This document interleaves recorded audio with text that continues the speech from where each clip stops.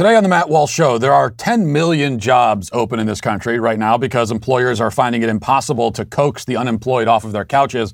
I want to talk about this crisis, and it is a crisis, and also share some of the stories from these business owners so that we can all understand what they're up against. If you think that our country has an entitlement problem, wait until you hear this. Also, an elementary school in Atlanta is under fire for instating racial segregation. They literally had black classrooms and white classrooms. Plus, Larry Elder is running for governor of California. He's a reliable conservative, very outspoken, which is why his answer about trans bathrooms was a little bit surprising and disappointing. And the health chief down in Australia has warned the people of that country that they must avoid all conversation in public because conversation can be deadly. Now, I hate small talk as much as the next guy, but this seems to be overboard. We'll get into that and much more today on the Matt Walsh Show.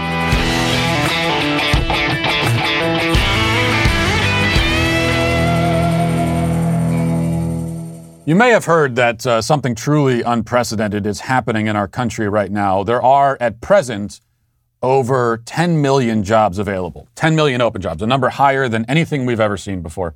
CNBC has more on this. They report, quote, the number of job openings in the U.S. economy jumped to more than 10 million in June, the highest on record, as the U.S. labor market continues a choppy recovery from last year's economic shutdowns. There were 10.1 million open jobs on the final day of June, the report said, up from 9.2 million in May. Economists polled by Dow Jones were expecting 9.1 million openings. The jump came as the quits rate increased while the layoffs and discharges rate was unchanged, reflecting increased bargaining power and employment options for workers. By industry, leisure and hospitality show one of the highest levels of job openings at more than 1.6 million. Healthcare and social assistance has 1.5 million openings. So those are the June numbers just now coming in. It's probably even higher at present. The problem, of course, a potentially cataclysmic problem, is that many of these jobs are open because the companies with those openings are simply unable to fill them. As of May this year, over 40% of small business owners reported that they were unable to find enough workers, that is. That was back when we had a then record 8.1 million open positions. Seems very likely that the number is now well over 50%. And that's just for the companies that officially qualify as small businesses, right? There's no doubt an incongruity here, because while all of these millions of businesses are not able to find people to perform the tasks necessary to continue operating properly and normally, there are right now 13 million people collecting unemployment checks. 10 million of them are specifically collecting from one of the 3 pandemic unemployment programs established back in March of 2020. All 3 of those programs are supposed to end in September, but that assumes that Congress won't extend them. And my guess is that Congress will extend them, just as the eviction moratorium was extended and the pause on student loan payments was extended. What all of this means together is that many Americans, millions, we can assume, are collecting unemployment, not paying their rent, not paying their student loans, on top of the stimulus payments they received, all while they're surrounded by companies begging them to come work. Now, I was curious about those companies. I mean, what is it like to run a business in this climate? A climate unlike anything we've seen before, where all of your potential workers are on the taxpayer dole, suckling on the teat, as it were, latched on and refusing to let go. What is that like? The media is not going to highlight these stories, just as they weren't interested in highlighting the stories of property owners who are having their property stolen from them by the CDC.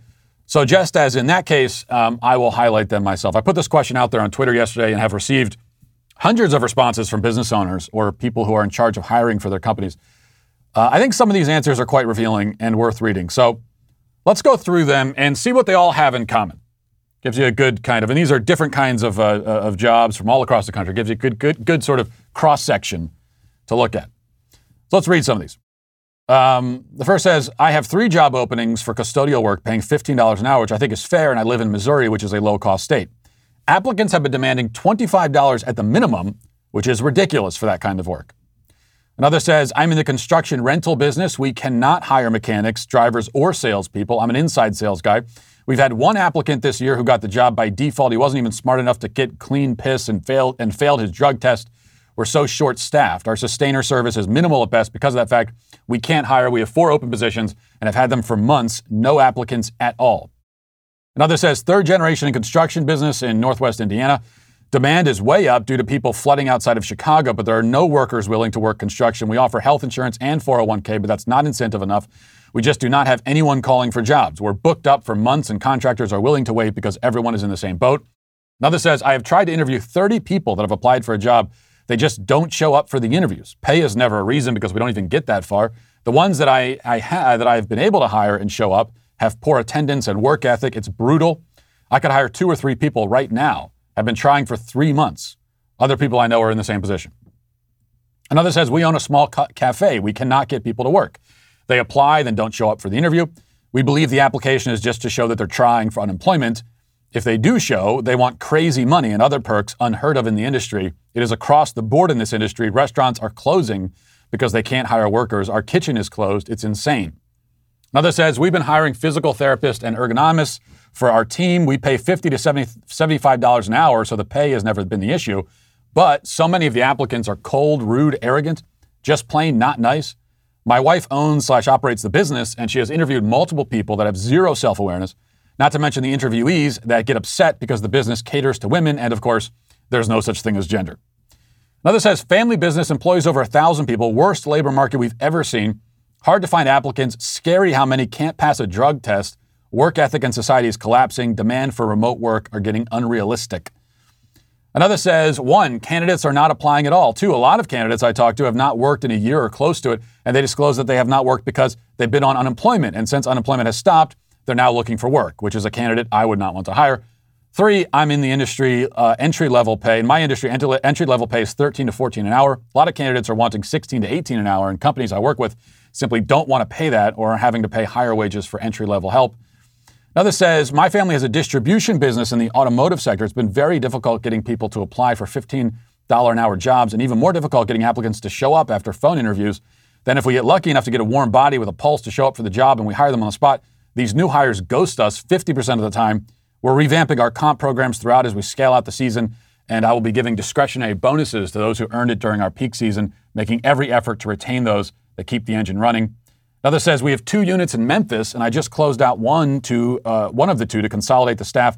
Next to no one is applying. We moved from $12 an hour to $15 an hour in the kitchen. Servers make $250 to $300 per shift, but still call out on a regular basis. We had 4 call outs last Friday and 5 on Saturday. We're now skeleton at our original unit, and we have no idea how long it will be before we can find enough staff to reopen our second unit. Very few staff end up working their full schedule.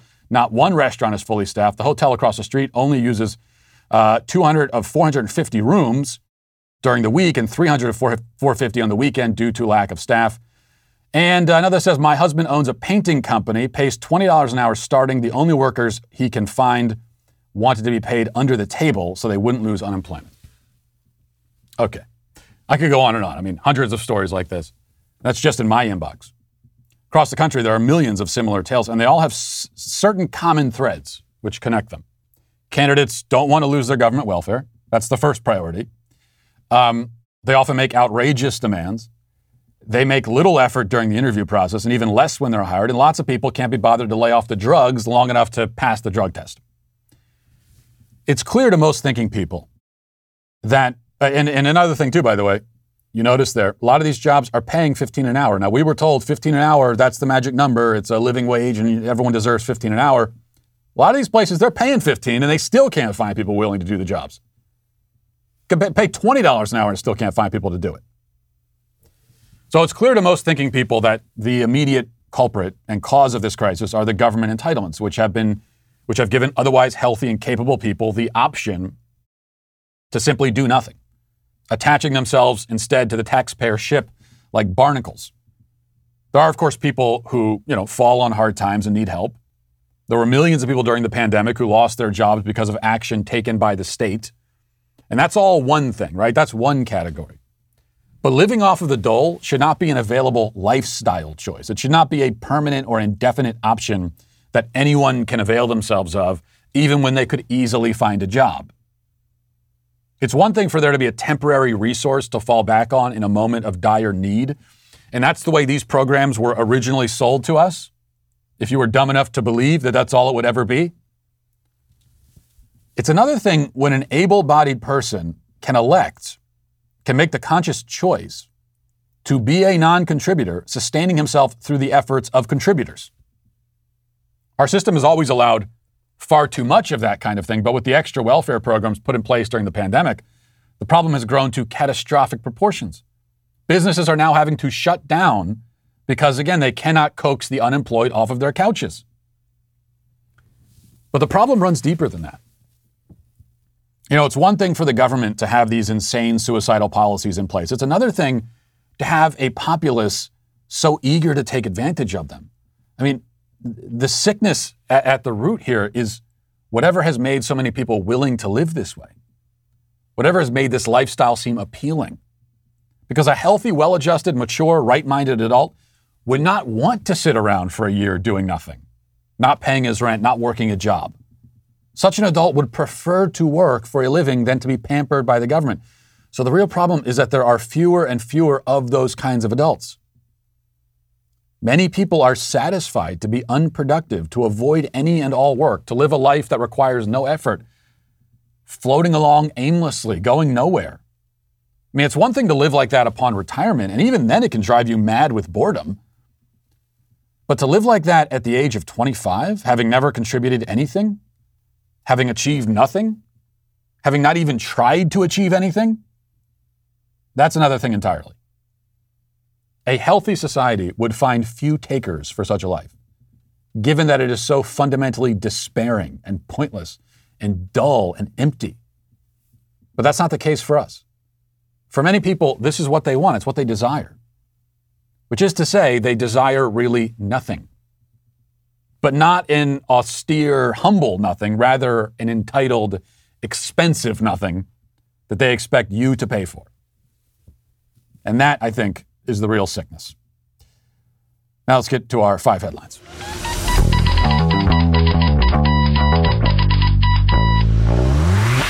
You know, I really want to tell you guys about Rock Auto. You know, the thing about Rock Auto I probably have never mentioned before is that it makes it so that you do not have to go to the auto parts store, which nobody wants to do that when it's really hot out or really at any time. Why do that? Why go through that whole rigmarole, as the kids would say, when you could just stay at your house or be wherever you're going to be and pull out your phone, go to rockauto.com. Always offers the lowest prices possible. They're not going to change the prices. They're also, you know, this is about giving you the lowest possible price, which means that when you go to rockauto.com, you know that you don't have to shop anywhere else. That's the best price you're going to get. And they're a family business. They've been doing this online for 20 years. You can go to rockauto.com to shop for auto and body parts from hundreds of manufacturers. The catalog is unique, very easy to navigate. You can quickly see all the parts that are available for your car or truck. You can also choose the brand, specifications, and prices you prefer, which makes it a lot easier as well to browse through Rock Auto and find what you want than going and walking aimlessly around. So go to rockauto.com right now and see all the parts available for your car or truck and write Walsh in their How Did You Hear About Us box so they know that we sent you. You know, one of my favorite things about little kids is the way that they question things. Well, that could be my favorite thing and also my least favorite thing. It depends on the questions they're asking and how many times they ask the same question in the context and everything. But the good thing with kids is their minds are always working and they're trying to figure stuff out. And you never know what exactly is going on up there until they open their mouths, as my 4-year-old did last night while he was sitting on the couch. And he turned to me and he asked, pointing to his older brother, he said, "Daddy, if me and Luke switched heads, what would happen?" And I said, "Well, I mean, you'd die, first of all, so that's the first thing. And you'd probably make a heck of a mess in the process." So, and he kind of goes silent and he thinks about it. And then I start thinking about it too. And now my wheels are turning. And then I asked him, I said, "Well, okay, what if you did switch heads with him? Would you now have Luke's body or Luke's head? Like, would giving your head to Luke mean that you go with your head? Or would it be more accurate to say that you remain with your body and now you just have Luke's head?" You see what I'm saying? Very philosophical question. And he processed it for a while. And eventually we both agreed that he would probably travel with his head. But it's an interesting question. And then later on, when I was putting him to bed, and we're still talking about this question of removing heads and everything, great thing to talk about at bedtime, and things are finally clicking, and he goes, "Wait a second, Daddy, so I'm in my head? I'm in my bones in my head?" And he starts knocking on his head like he's knocking on the front door, trying to communicate with himself. And then we started talking about the mind-body problem and neurology and the soul, and it was all very metaphysical after a while. I say we were talking about that, but it was like I was talking and he was just sitting there not understanding anything I was saying. But I did make sure to emphasize, putting all that aside, don't actually try to do this. Please do not try to take your head off. That's all. That should be the main point here. All right. Before we get into the big stories, I do want to show you this quickly at the top here. Now that Cuomo has resigned, the people of New York are speaking out. And I thought that I saw this being passed around on social media. I thought this was interesting. Here's a clip of just some average citizens in New York sharing their thoughts about the news. And I thought they raise a number of good points, and they do so really eloquently. And so let's check that out. That Cuomo said we couldn't be outside last year. Where we at? Outside! What is your message to Cuomo right now? Rot in hell, you son of a Cuomo, you put pineapple on your pizza and you get no. You're next, de Blasio. You're next. You're next. We on your ass, boy. We on your ass, boy. If she say no, you gotta go. The Italians don't claim that kid Cuomo. We don't with him.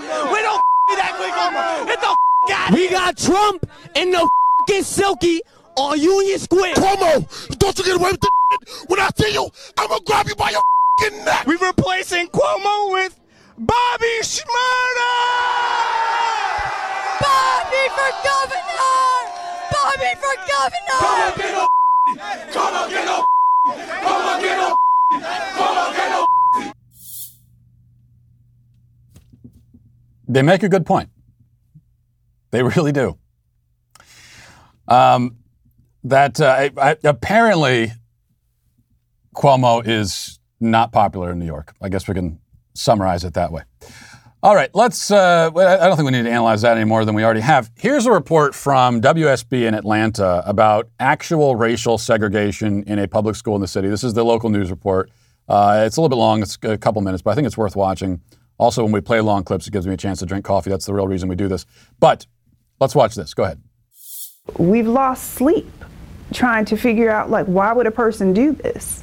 Kyla Posey says she was stunned when she learned about classes segregated by race at Mary Lynn Elementary last year, a practice she says was put in place and condoned by Principal Sharon Briscoe. First, it was just disbelief that I was having this conversation in 2020 with a person that looks just like me, a black woman. It's segregating classrooms. You cannot segregate classrooms. You can't do it. Posey says she found out the school was putting black students in 2 separate classes with 2 separate teachers.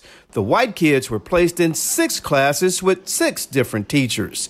The parent says she found this out when she let Briscoe know she wanted her child placed in the classroom of a teacher she thought would be a good fit. Posey says the principal said that wouldn't work. She said that that's not one of the black classes, and I immediately said, what does that mean? I was confused. I asked for more clarification. I was like, we have those in the school? And she proceeded to say that, yes, I have decided that I'm going to place all of the black students in 2 classes.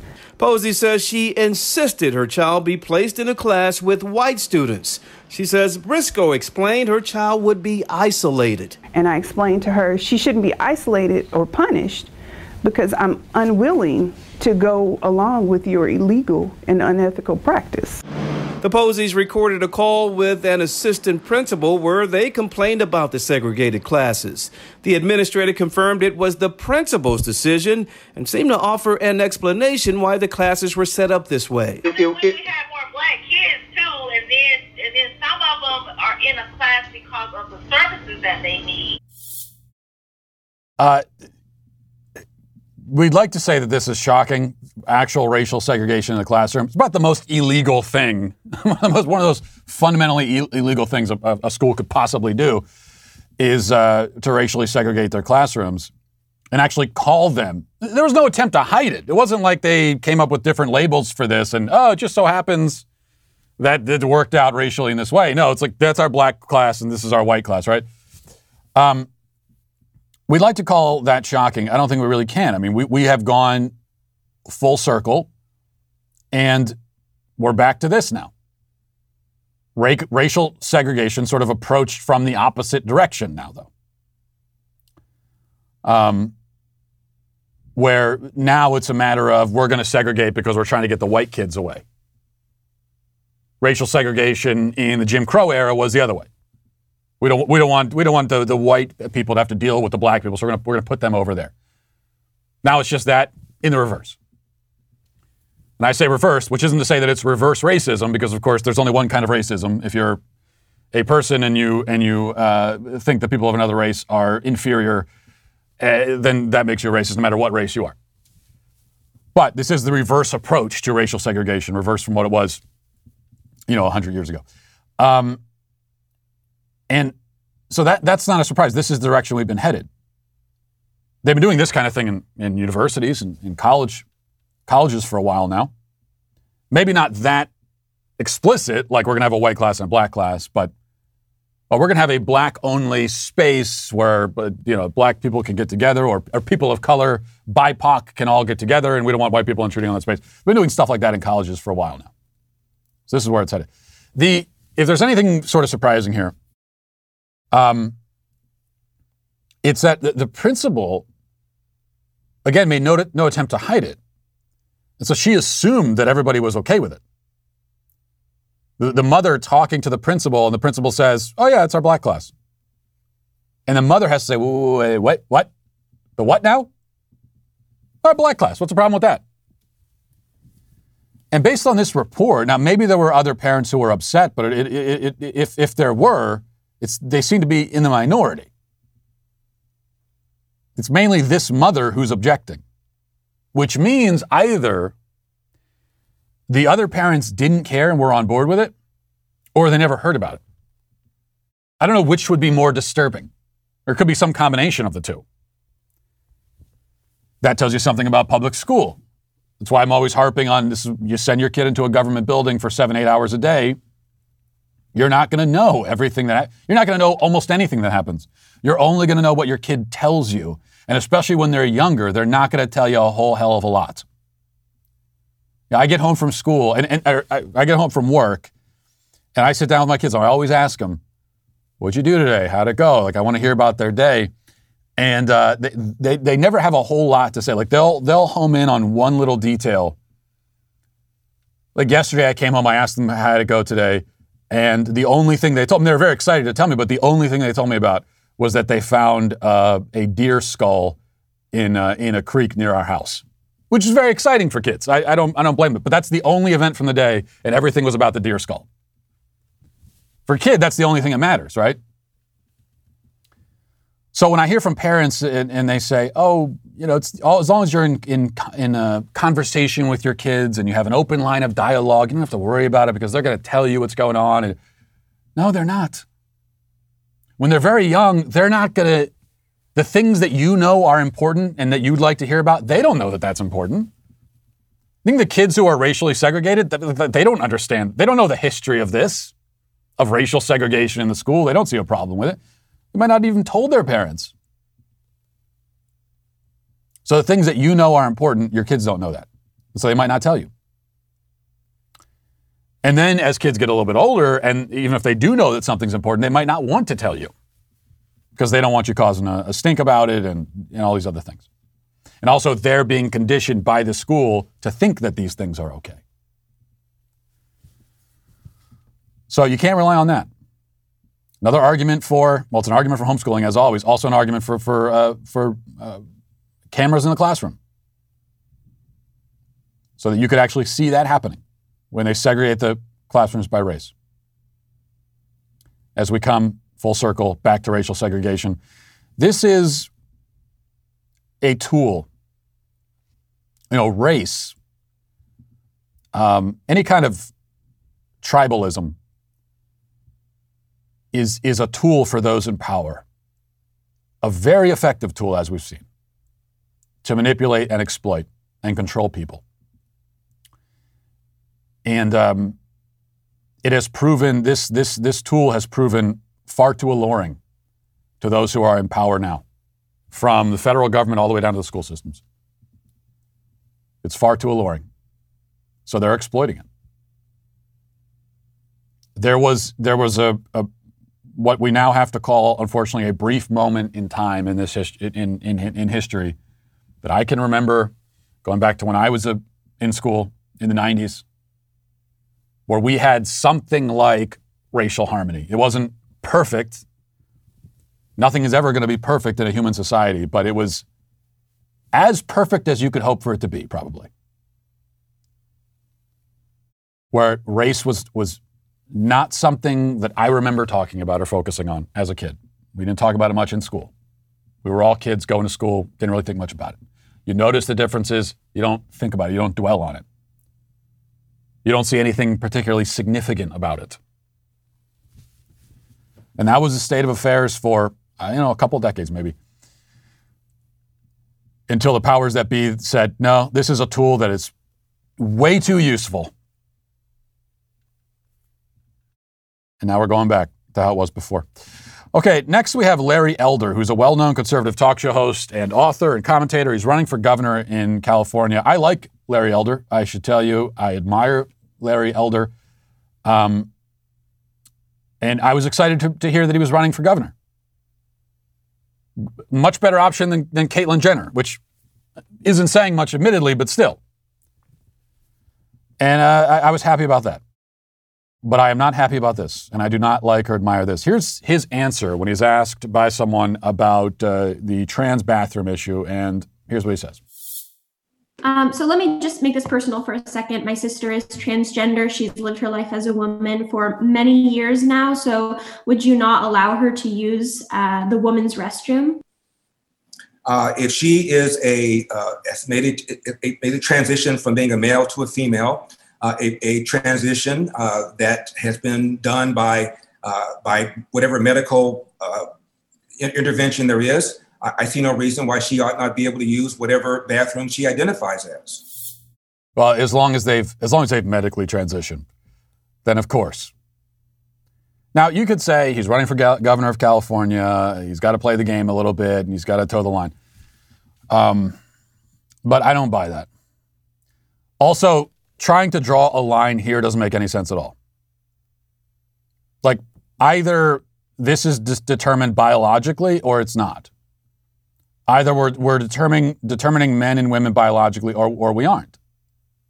And if you're going to say, well, if you get the surgery, then you're a woman, well, that means that biology has nothing to do with it. Why even get the surgery? Who cares if you have it? What does a surgery mean? Okay, not to get too graphic, but in the surgery, when a man, quote unquote, becomes a woman, or in the parlance now is affirmed as a woman, what they are doing is they are mutilating his male genitals to form the visual approximation of what the female genitals look like. That's it. That doesn't make you a woman. It doesn't make you any closer to a woman. Okay, it does not bridge that gap even a little bit. You have not built even,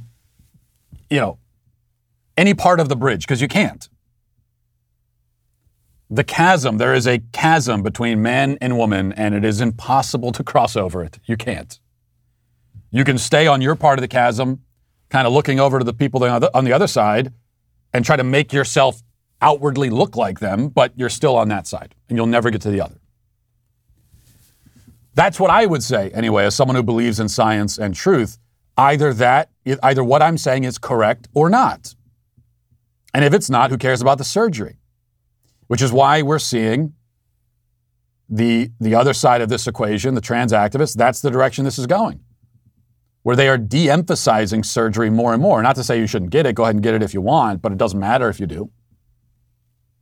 Like, we used to define this. It used to be you were a pre-op transsexual or a post-op. And if you hadn't had the surgery yet, then you're pre-op. It would just kind of assume that that's what you're going to do. That's part of being, of having that identity. Now it's, who cares? You can maintain all of the normal physical features of a man. You can keep dressing like a man. You can look like a man, sound like, but it doesn't matter. But you'd still be a woman. So this line in the sand he's trying to draw here is just that. It's a line in the sand. It can easily be erased. There's nothing firm or solid here. And he's also using the preferred pronouns, saying she and her, in referring to a male. If that is what is required to be the governor of California, then it's not worth being the governor of California. If in order to get a Republican in as the governor of California, we need to adopt the left's view of sex and biology, then it's not worth it. What we have to give up, it's not proportional. So we give up our grasp of reality and we say to them, okay, you're right about this really fundamental issue. And as the reward, we get to have a Republican governor of California for a few years? How does that work? I mean, long term. What's the long-term benefit of that? How does that trade work? I'll tell you something, the left they'll take that trade all day. They'll still oppose any Republican who runs for governor, but they'll take that trade. Sure, you're going to give us the truth. You're going to give up truth for us. And you get to have a Republican governor of California for a few years until they're replaced by a Democrat, which eventually they will be. The Republican governor of California, by the way, who can't really do anything because no one else is on his side. He is still overseeing a state that has gone completely insane. And his ability to hold back the tide of insanity is very, very limited. And even if he can do it, he is only holding back the tide. He's not stopping it or reversing it. He can't do that. It's not worth the trade. And I've gotten to a point now, like I said, I like Larry Elder, admire him, but this is not tolerable. As a conservative, you need to hold the line on this, or what use are you to us if you're going to give this up? But every day it's another person. It really feels like Invasion of the Body Snatchers in more ways than one. You wake up and another person who you have known, or at least known of, who you thought you knew what they were about. You look at them and they've got this look in their eyes and you're like, what happened to you? We lost you too. What is going on? Every day it's another, what was once a firm and reliable conservative standing up there using preferred pronouns, saying she and her in reference to males. Very sad situation. Okay, here's a clip of a school board member in Oklahoma. And I want to play this for you because after my experience at the school board here in Nashville yesterday, I have realized that what you're about to hear here is not an outlier. Because this is exactly the kind of thing I heard as I sat there in the school board meeting, listening to one pro-mask parent after another get up there. I heard stuff exactly like this, almost verbatim, over and over and over again. Let's take a listen to this. I think if anybody's going to flee to virtual school, it needs to be the maskless. I don't think any parent with an asthmatic 6-year-old, 8-year-old, or 12-year-old should have to make that choice that their child can't go to school because some other kid is going to spread a germ that could kill them. Just goes all over me. I would like to find a way to stand up as a district and get our surrounding superintendents to stand up with us and protect our little kids. It's insane to send 5 and 6 and 7 and 8 all the way up through 11-year-olds that don't have a choice about vaccine to sit in a classroom where people can spread a deadly disease and not even know they're sick, and not even know that in 3 days they're going to be sick, but they're spreading it today because that's the way it works, this disease. Just makes me furious that we're in this position. If I were a parent of a young child, I don't know what I would do. But I don't think we should put our parents in that position. And if there's any way between now and the beginning of school that we can get this changed, I hope we can, because it's just not okay for kids to commit murder by coming to school without a mask. Commit murder by coming to school without a mask. It would already be irrational and incorrect to say that, a kid coming to school without a mask poses a potential threat or danger. That's already way overboard and not correct. for all of the reasons that I have given about the reality of COVID and its effect on kids, which is very, very minimal. But now we're saying they are murderers, accusing the kids of being murderers for not covering their faces. I think that school board member did apologize and try to backtrack a little bit, realizing that her phrasing is shocking to any rational person. But she said what she said, and she believes it. And like I said, I heard almost this verbatim. No one used the word murder in reference to the kids, but I did hear things like, your kid's going to kill my kid if they don't wear a mask. Very, very, very similar, without the word murder being used. We talk about segregation in the schools and tribalism and how those in power, it is so alluring to divide people by tribes, and because it's much easier to exploit us that way. Well, this is another version of it. Another version of segregation. The masked and the unmasked. The vaccinated and unvaccinated. And the unmasked, unvaccinated, they are now the cause of all of society's problems. They are murderers. They are directly killing you. They're a threat to your children. They're going to murder your children. This never results in anything bad, does it? This never heads anywhere ugly, does it? When you take an entire portion of the population and you turn them into the causes of everything that ails us, by their very existence, simply by leaving the house, they put you at risk. They're going to kill your kids. That doesn't lead anywhere ugly, does it, historically? Oh, it works out fine. And what about this from the post-millennial? A photo from a pride event in Holland won an award for being iconic and the most aesthetic. It shows a small child smiling while surrounded by men in bondage gear.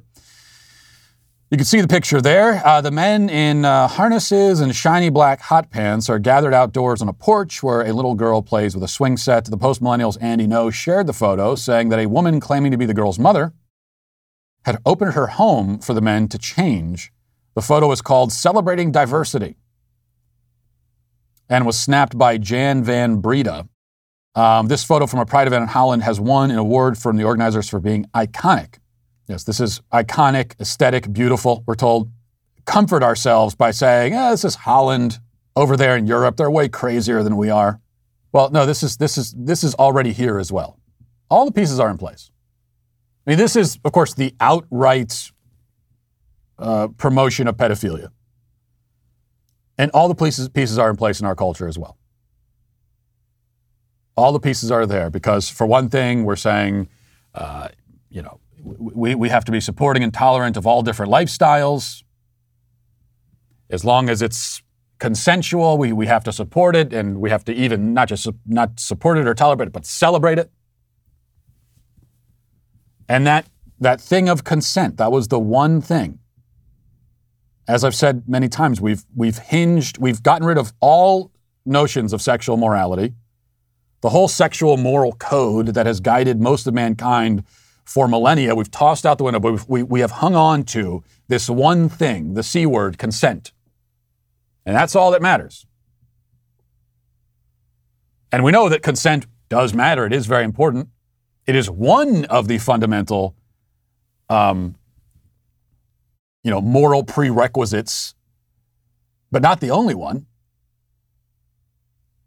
And the thing is, if we're talking about love and devotion and human dignity, if we're bringing that into the equation with human sexual relations, then we don't even need to talk about consent because that comes with it. But we're throwing all that out. Who cares about love? Who cares about devotion? Who cares about human dignity? None of that matters. Obviously, these men here, they don't care about their own dignity. A lot of times these pride events, celebrations of pride, but also a celebration of a lack of dignity. Men walking around like that, no shame whatsoever. A celebration of shamelessness. So that all goes out the window. The only thing we have left is consent. And I think most people assume or hope that, well, because we have consent, that's going to stop the train from going any further than it already has gone, because children cannot consent to sexual relations, and so that's why we're not going to see the normalization of pedophilia. Yes, that's true, but at the same time, we're also being told that children can decide their own gender from the age of 3. They can make these kind of profound, lifelong changes and choices for themselves. Choices that are not just lifelong and profound, but also that deal with their sexuality. They are fully equipped at the age of 4 to make those choices, to consent to those choices. It is not a far leap before the people who are saying that also say, well, they can consent to change their gender at 4. Maybe they can also consent to sexual relations. Not a far leap. We're already seeing that start to happen, and it will become more explicit in the years ahead, much sooner than I think most people realize. All right, let's move now to reading the YouTube comments. This is from The Lonely Dragon. Says, you know you've screwed up when you draw Matt Sweet Baby Gang Walsh himself to a public meeting to yell at actual supposed humans. Well, I don't think I yelled at them, did I? Well, I yelled a little bit. I was speaking forcefully.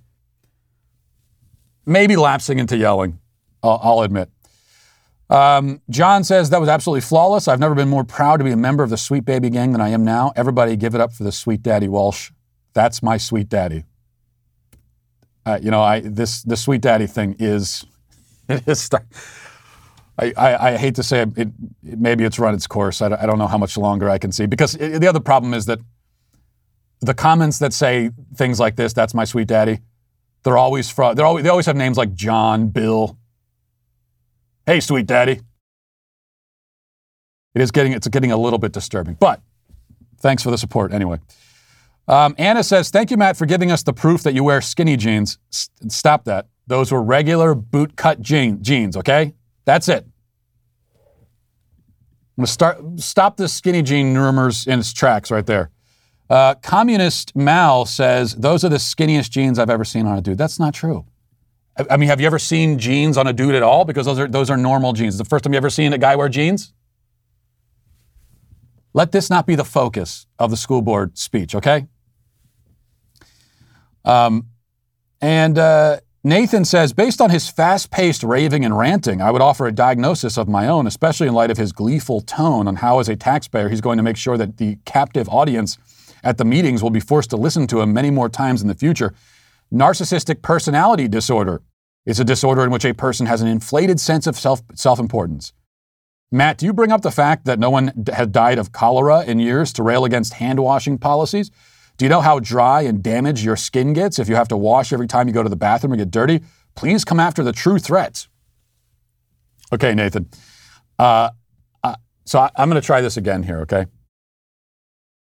You say that wearing a mask is like washing your hands, a basic, ordinary hygiene method, right?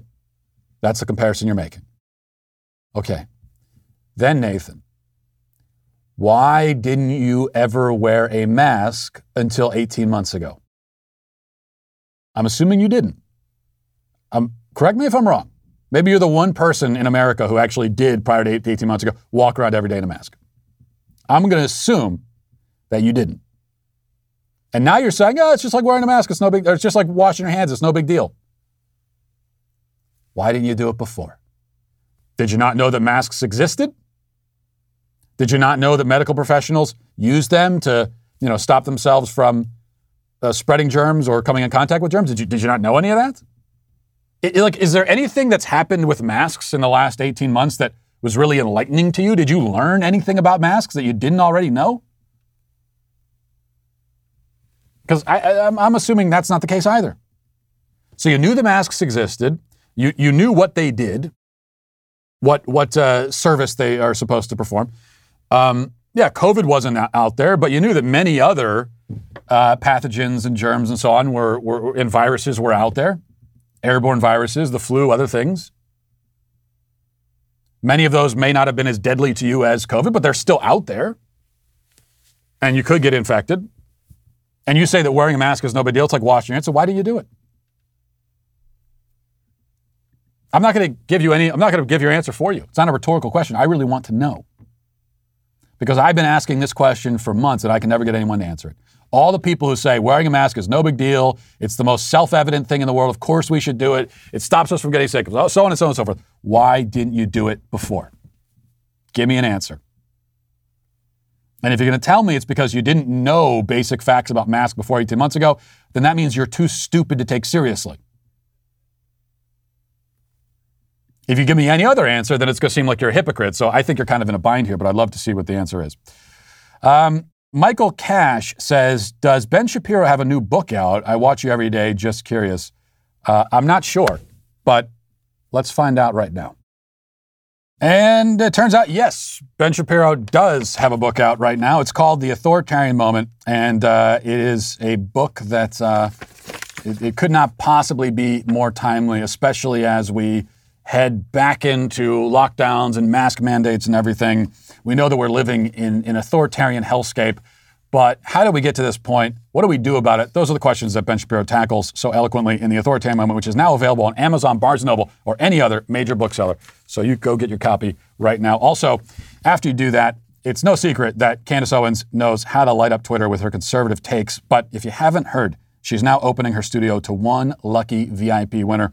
If you sign up now as a Daily Wire member with code VIP, you'll get 25% off your new membership and be automatically entered for a chance to win a trip for two for you and a guest to the Daily Wire studios to see Candace live. Not only will you meet Candace, you'll get an inside look at her studio, front row seats to watch her on her show, Candace, and it's just a great deal all around. So to take advantage of this, all you got to do is become a new Daily Wire member at dailywire.com/subscribe, where you can use code VIP and get 25% off, which will automatically enter you for a chance to win the VIP experience. But wait, there's more. We've got a lot to celebrate here at the Daily Wire, including the success of our newest podcast, The Morning Wire, intent on supplying Americans with a daily dose of nothing but the facts. It's been topping the Apple and Spotify charts since its recent release because it's the only daily news podcast that values your time and the truth. And while we're working overtime to bring you the news you need to know, we need your help to make sure that this gets out to more and more people. So subscribe and start listening now to Morning Wire on Apple, Spotify, or wherever you listen to podcasts, and leave a 5-star review if you like what you hear. And also, no, that was just it. Okay, we'll leave it there. Now let's get to our daily cancellation. Yeah, I read a book a few years ago by an author by the name of Bill Bryson. Excellent author, excellent book. It was called In a Sunburned Country, and it was all about Bryson's adventure down under in Australia. He describes a somewhat wild, unpredictable, but beautiful place full of deadly dangers, but also bold, outgoing, and often quite fearless, freedom-loving people. Over the last few weeks, though, I've wondered what an updated version of that book might be, given recent events. Australia, as you may have heard, is in a full lockdown because of coronavirus. The measures it's taken are among the most extreme in the world, with the military being called in to enforce the rules in many of its cities, including in Sydney, which has had a total of 4 cases. Yes, 4. In a year, okay? 4 cases in a year, and the military shows up. In fact, the whole country of 25 million is experiencing a rolling average of 2 COVID deaths a day. 2 a day. Now, if I were to venture to do some math here, which is usually a mistake, by my calculations, a total of 0.000008% of the population is dying of COVID per day. And that is enough to justify a military-enforced lockdown. And all of this while Australia remains a country absolutely chock full of scary, deadly stuff that can kill you. There are more natural dangers in Australia than almost anywhere else on Earth, outside of maybe the Amazon rainforest. In fact, COVID has killed as many people this year in Australia as animal attacks typically kill in the same country. 266 people were killed by animals in Australia between 2008 and 2017, making about 25 or so a year. That's about how many have died from COVID this year in Australia. By the way, most of the animal deaths are from horses and cows, surprisingly, which means that it's not far from the truth to say that the average Australian should be about as afraid of livestock as he is of COVID. They might as well shut down the country and call in the military over a loose cow roaming the streets somewhere. But don't expect the authorities in charge of Australia to have this sense of proportion any more than the authorities in charge of the rest of the world have a sense of proportion. Here is the health chief of New South Wales, Dr. Kerry Chant, giving a masterclass in disproportionate responses. Watch this. We all need to work together. We need to limit our movements. We need to consider whenever we leave our house that anyone with us, anyone we come into contact with, could convey the virus.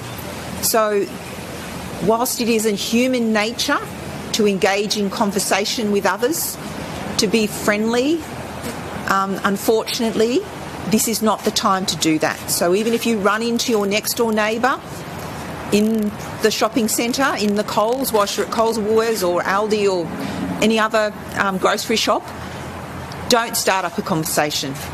Now is the time for minimising your interactions with others. Even if you've got a mask, do not think that affords total protection. We want to be absolutely sure that as we go about our daily lives, we do not come into contact with anyone else that would pose a risk. The virus is out there. Anyone can have it. Everyone is a threat. Everyone could kill you. Do not engage. Don't speak to anyone. Don't have conversations. A conversation could kill you. If your neighbor tries to say hello, shoot him in the face and then run and lock yourself in the basement. Your lives depend on it. Now, I listened to that, and you have to understand, I am actually in favor of banning small talk, okay? I'm in favor of sending in the military to stop people from having small talk conversations. I already do avoid having interactions with people. I already have adopted a policy of using lethal force on anyone who attempts to have a conversation with me. I already am unfriendly. I already am a fascist dictator. So this should all be music to my ears. In fact, I should be volunteering to go to Australia and use my expertise to help enforce these rules. But avoiding conversation due to a generally antisocial disposition is far different from avoiding it due to a suffocating fear that having a conversation will literally kill you. I can understand and endorse the former, not the latter. But the scariest thing here, as always, is not the insane rambling of Dr. Chant with the New South Wales Health Office. There have always been power-mad sociopaths in position of power. Inevitably, those are the kinds of people who typically seek positions of power. This is the case everywhere and for all time, which is why our system was not put in place to attract specially virtuous politicians. There is no such thing. But instead to protect us against the megalomaniacal idiots who would unavoidably end up in those positions. Unfortunately, that system hasn't been working as well in recent times. And in any case, that is not what scares me the most in this case. What scares me are all of the average people, however many millions of them, who do not see any problem with locking yourself away and avoiding all human contact, treating human beings as plague-carrying rodents for fear of a virus that has infected 4 people in your city in a year and killed none of them. Many millions in Australia and here and across the world have lost their ability to think rationally about this or most anything else. Talking to them feels very much like the conversations I have with my daughter when I've tried to convince her that there's no monster in the closet. I mean, her fear and her imagination override any rational analysis or investigation of the question, which is fine for an 8-year-old. I can literally open the closet and show her and say, look, see, there's nothing in here. Okay? Just mounds of clothes on the floor because you can't be bothered to hang them properly, as I've told you a million times. In fact, you know what? Maybe there are monsters under that mound of clothes. You know, yeah. Hang the clothes so that monsters don't hide under it. How about that? Anyway, we've gotten sidetracked. But the point is that children can be childish in that way, and that, again, is fine. It is not fine for grown adults.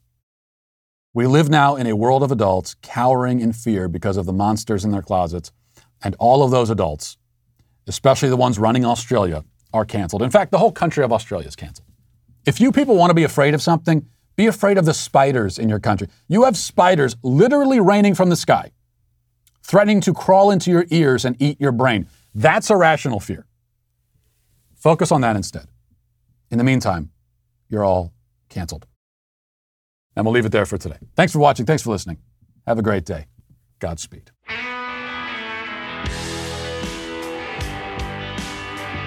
Well, if you enjoyed this episode, don't forget to subscribe. And if you want to help spread the word, please give us a 5-star review. Also, tell your friends to subscribe as well.